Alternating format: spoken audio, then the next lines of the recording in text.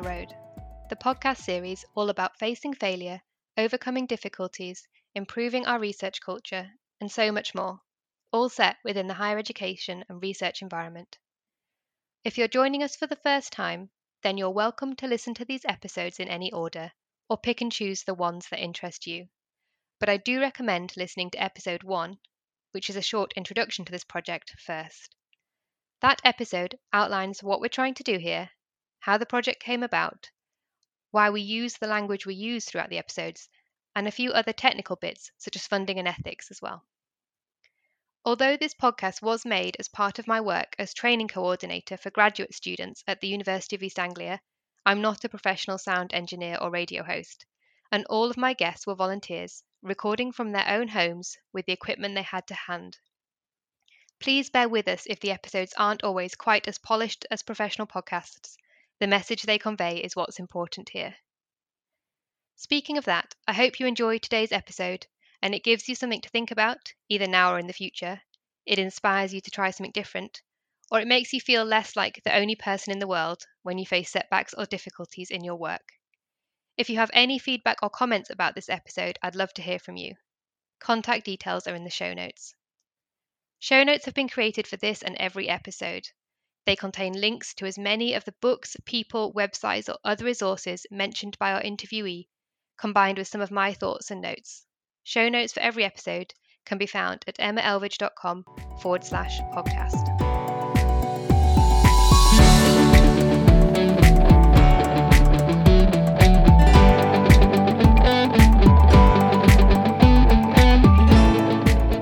Today I'm joined by Rebecca Shaw, a PhD student at the University of East Anglia and the Earlham Institute, Norwich.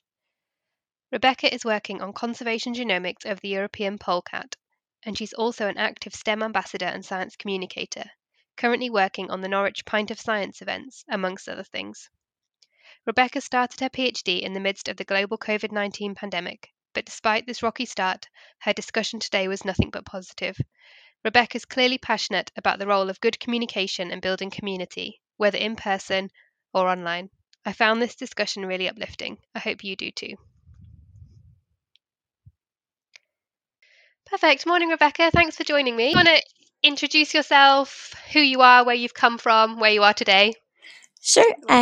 So I'm a first-year PhD student at the University of East Anglia. I work at the Earlham Institute as well, though.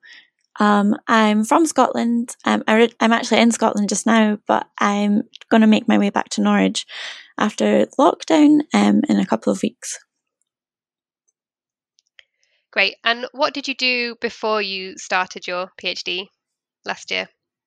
So before I started my PhD, I was a research technician for 2 years, again up in Scotland at another university. And then before that, I was doing my master's and my undergraduate.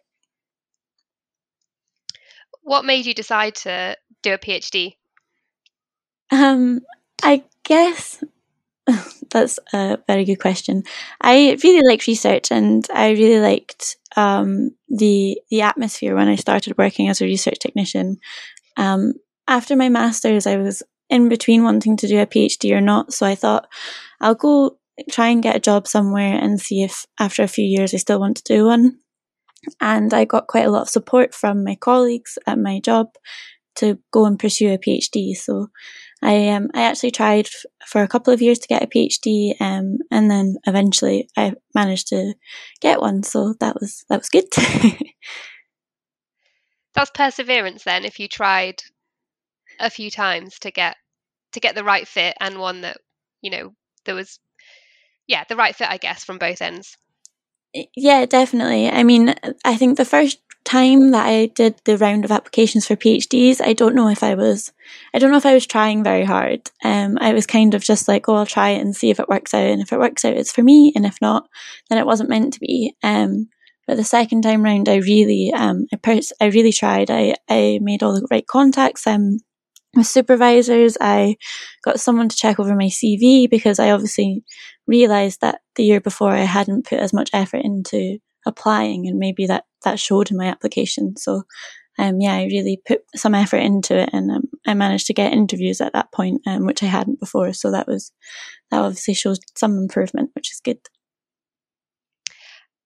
Can I ask if when you weren't successful, did you ask for feedback? Because I know that that's a really scary thing for people to do. Some people are put off by wanting to hear what didn't go right. Yeah, I think I did, at least for I remember there was one project that I really, really wanted.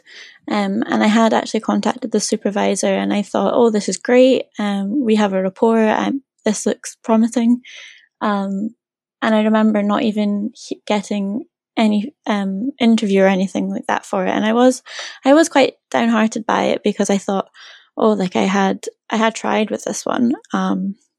So I did ask for feedback, and because PhDs are so competitive, I received an email back from the administration team saying that because there were so many applicants, they couldn't give me any feedback, which is understandable, but it was really disheartening again. Yeah, definitely. I never know when you get that message whether you should feel a little bit better because it's just the volume of people you're up against, but you also do want to know, don't you, why? Yeah, exactly. It feels very personal, even though they try to assure you that it's not personal, it does feel personal. So yeah, you really do want to understand. Anyway,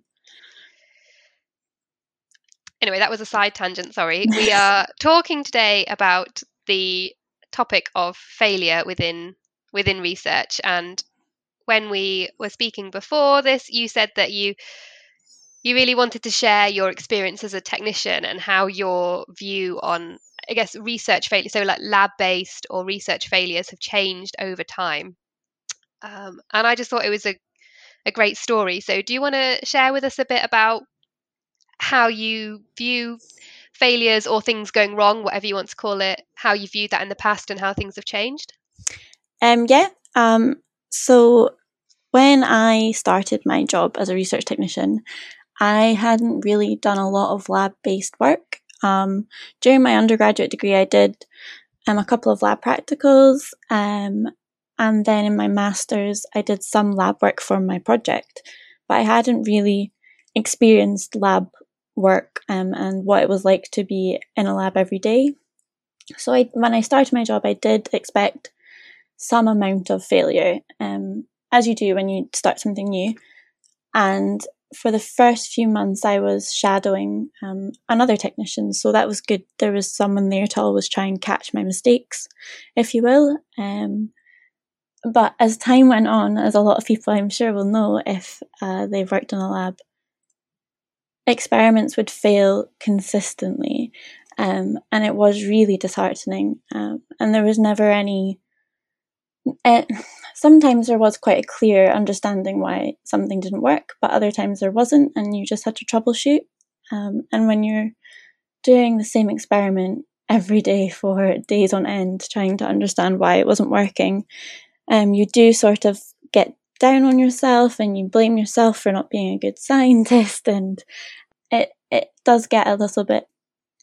I wouldn't say it drove me to keep going. The failure, I really wanted to understand why some of my experiments weren't working, but it does get you down and it makes you think that you're not good at your job. And for a while, I didn't say this to anybody. I just kind of kept it to myself and I kept going on. And I was really scared to tell my supervisors sometimes that the experiments weren't working. So I just made out that I was really slow at what I was doing as opposed to the fact that I had failures.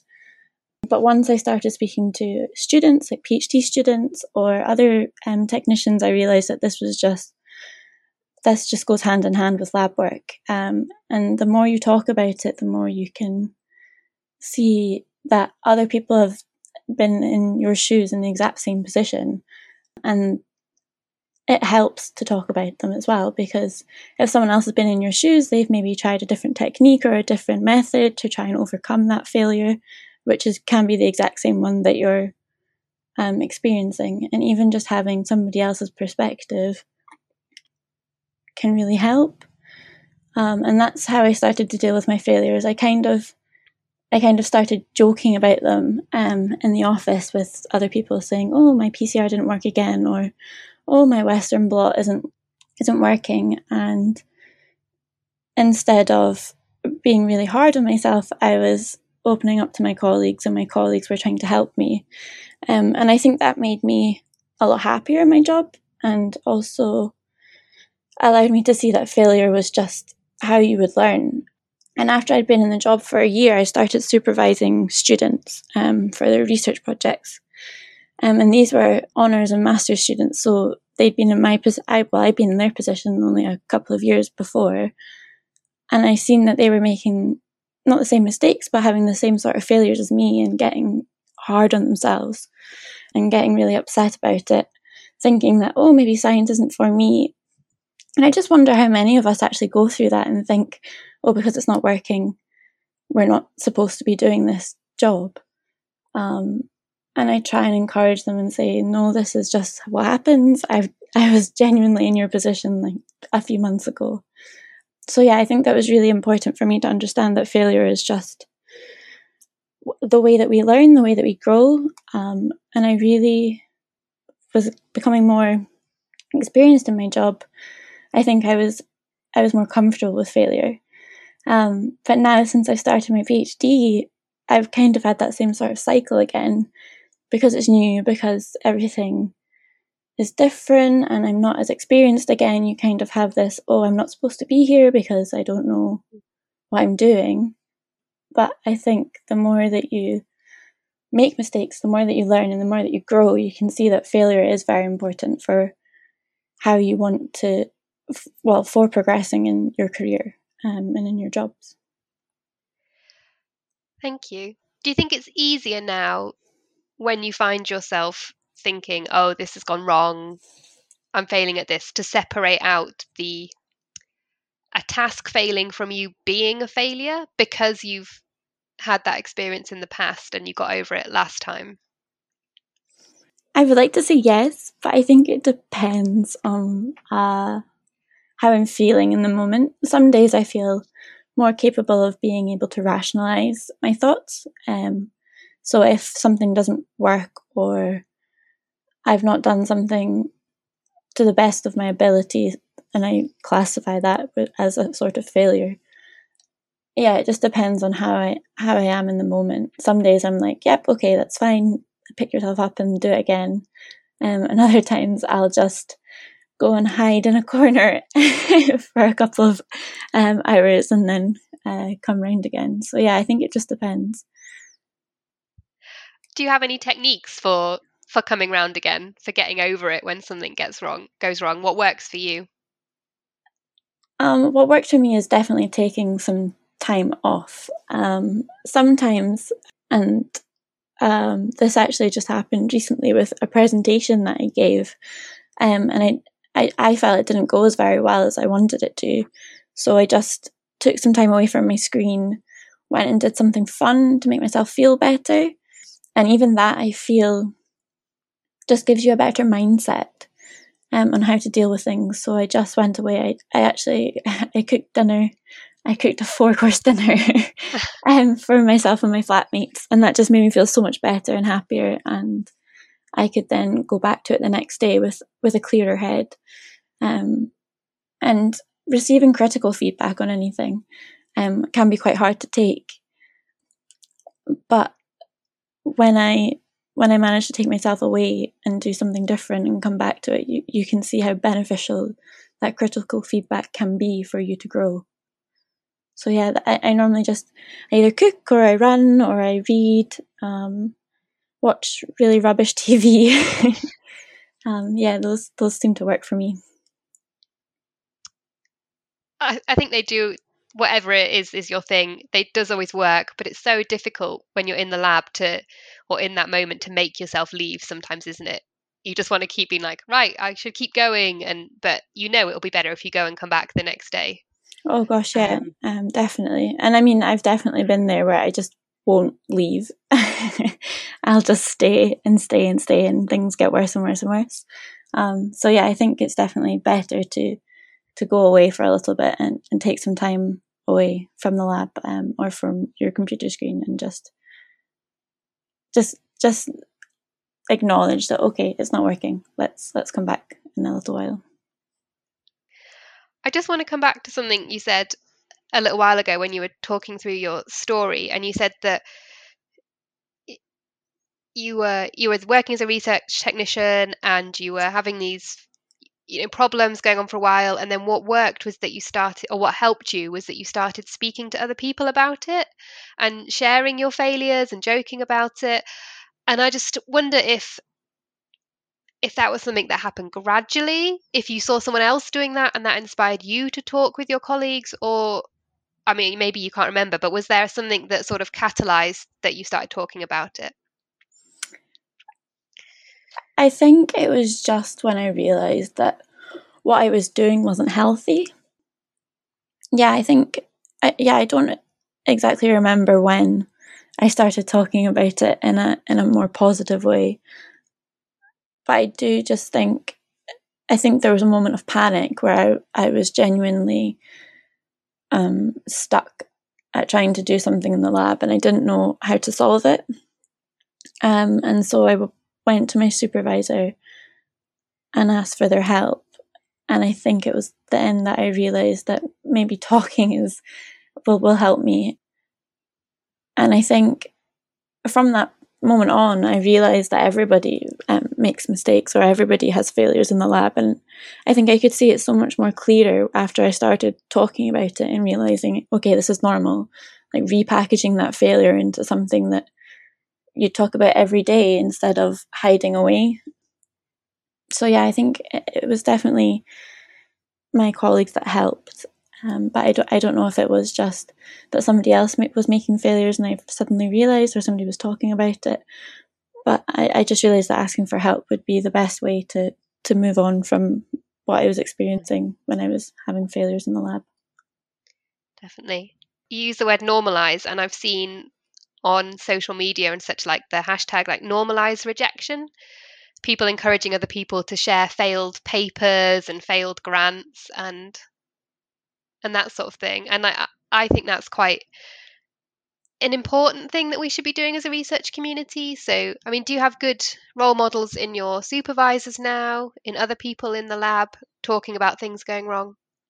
Yeah, definitely. And my supervisors are great.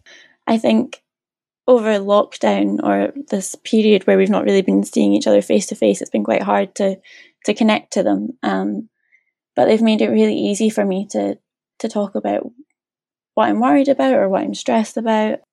And I think they've really provided a safe environment for me to come and talk to them when I'm a little bit worried about something, which I think is really important, to have a good environment to communicate to your supervisors. I think that's really beneficial to when you're doing your PhD. And during my job as a research technician, I really had other technicians that I looked up to, or even just PhD students or master's students that I was comfortable enough to talk to and share my experiences with. I think that was really important. And now as a PhD student, again, especially over lockdown where everything's been online, I've realised what a great community there is on social media. Like you say, there's so many threads on Twitter, or even just Instagram profiles of scientists or other PhD students that document their stories and how they're finding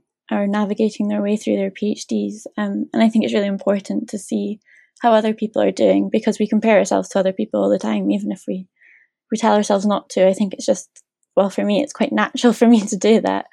And I think it's just important to say, oh, okay, my experiment didn't work today. Or I think one of my favorite threads I've seen on Twitter is that somebody wanted to print out his failed R graphs as artwork in his new house. So I think that was quite funny. And again, it's just this way of like repackaging and normalizing your failures as something that's accepted or acceptable. Yeah. And not taking it too seriously by the sound of things. So you've just said there about this, printing out some failed stuff as art, and you mentioned before about humour. And I think that's really interesting, because this doesn't have to be, let's sit down around a table and we're all going to discuss a time things went wrong. because that's just depressing, but Yeah. just little light-hearted moments that are honest but can be light-hearted and funny as well. Yeah, and I think it just provides you with a little bit of humor as well as just escapism. I mean, you can be so hard on yourself when something fails or something goes wrong, especially if you wanted those lab results for a particular presentation or a deadline and you feel so stressed about it. And if you just, I found that just by adding a little bit of humor, it really helps. It takes the edge off a little bit.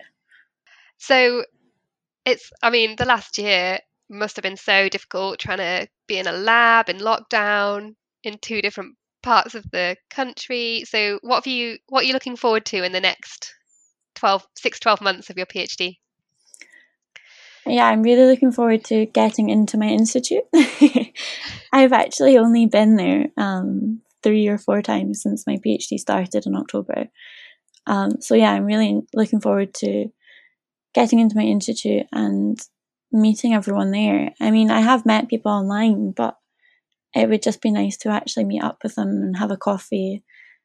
And I'm also just looking forward to really kickstarting my PhD, I feel. I mean, I have been doing work. I've had stuff to do, but it kind of doing your PhD in your bedroom kind of disconnects you from what an actual PhD is about, which is researching in an institute or a university with your colleagues around you and being able to attend seminars and conferences. So yeah, I think I'm just excited to start my PhD. Definitely. Norwich is great when you get here, finally. Yeah, I know. Thank you, Rebecca, for sharing this story. And the thing that I sort of highlighted the most as the take-home message was that you said that it didn't go away. You've learned how to deal with this fear, but you still have it sometimes or often, and it goes in cycles, and you have it and you get over it, and you move on. And I think that's really brave of you to share. And the big message to people is it's not a problem that then was solved and everything's shiny now. It's just something that everyone deals with repeatedly. So yeah, I think for me that was the one take home message that you shared. Is there anything else you want to add? No, yeah, I think that's exactly what I wanted to share. I mean, I wish that I could have been like, oh, I found the most amazing way to overcome your fears. But it's not like that. And I think everybody that I've worked with and looked up to, as much as they seem all amazing and incredible at what they do, they also have the same fears that I do. And I think that's really important to remember, that everybody goes through similar battles. So yeah, you just have to learn to deal with it and try and just remember that that this community, like the science community, is actually such a forgiving and welcoming one. I found, I don't think I would have been able to get through how I was feeling if it wasn't for the people around me. So I think that's an important thing to remember as well. Yeah. Community, great. The way I'm finishing off is asking everyone to they're not rapid fire. Take as long as you want to answer them, but they're sort of 2 quick questions that I'm asking to all our speakers, if that's okay. Yeah, sure. So the first one is, if there was one thing that you would change in the academic community to sort of normalize failure, or to make people feel better about that topic in general, what would it be? Well, that's a good one.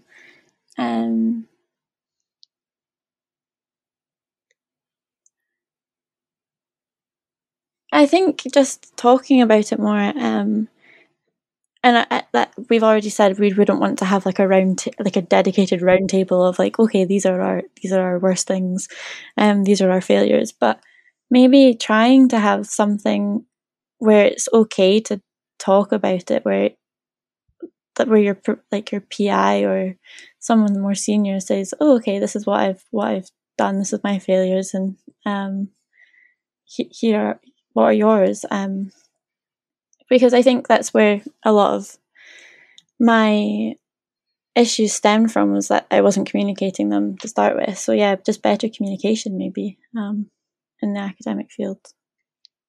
Yeah, I agree. Thank you. And finally, if you could tell you 4 years ago, 5 years ago, you at the start of your technician job, if you could tell yourself one piece of advice now, what would it be? Definitely enjoy your research. Yes, it's very good that I took it so seriously, but I can't be a perfectionist. So enjoy it. Don't try and be perfect.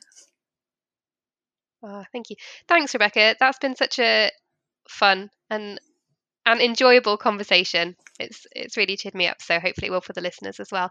And so thank you for your time. Thank you so much for having me, Emma.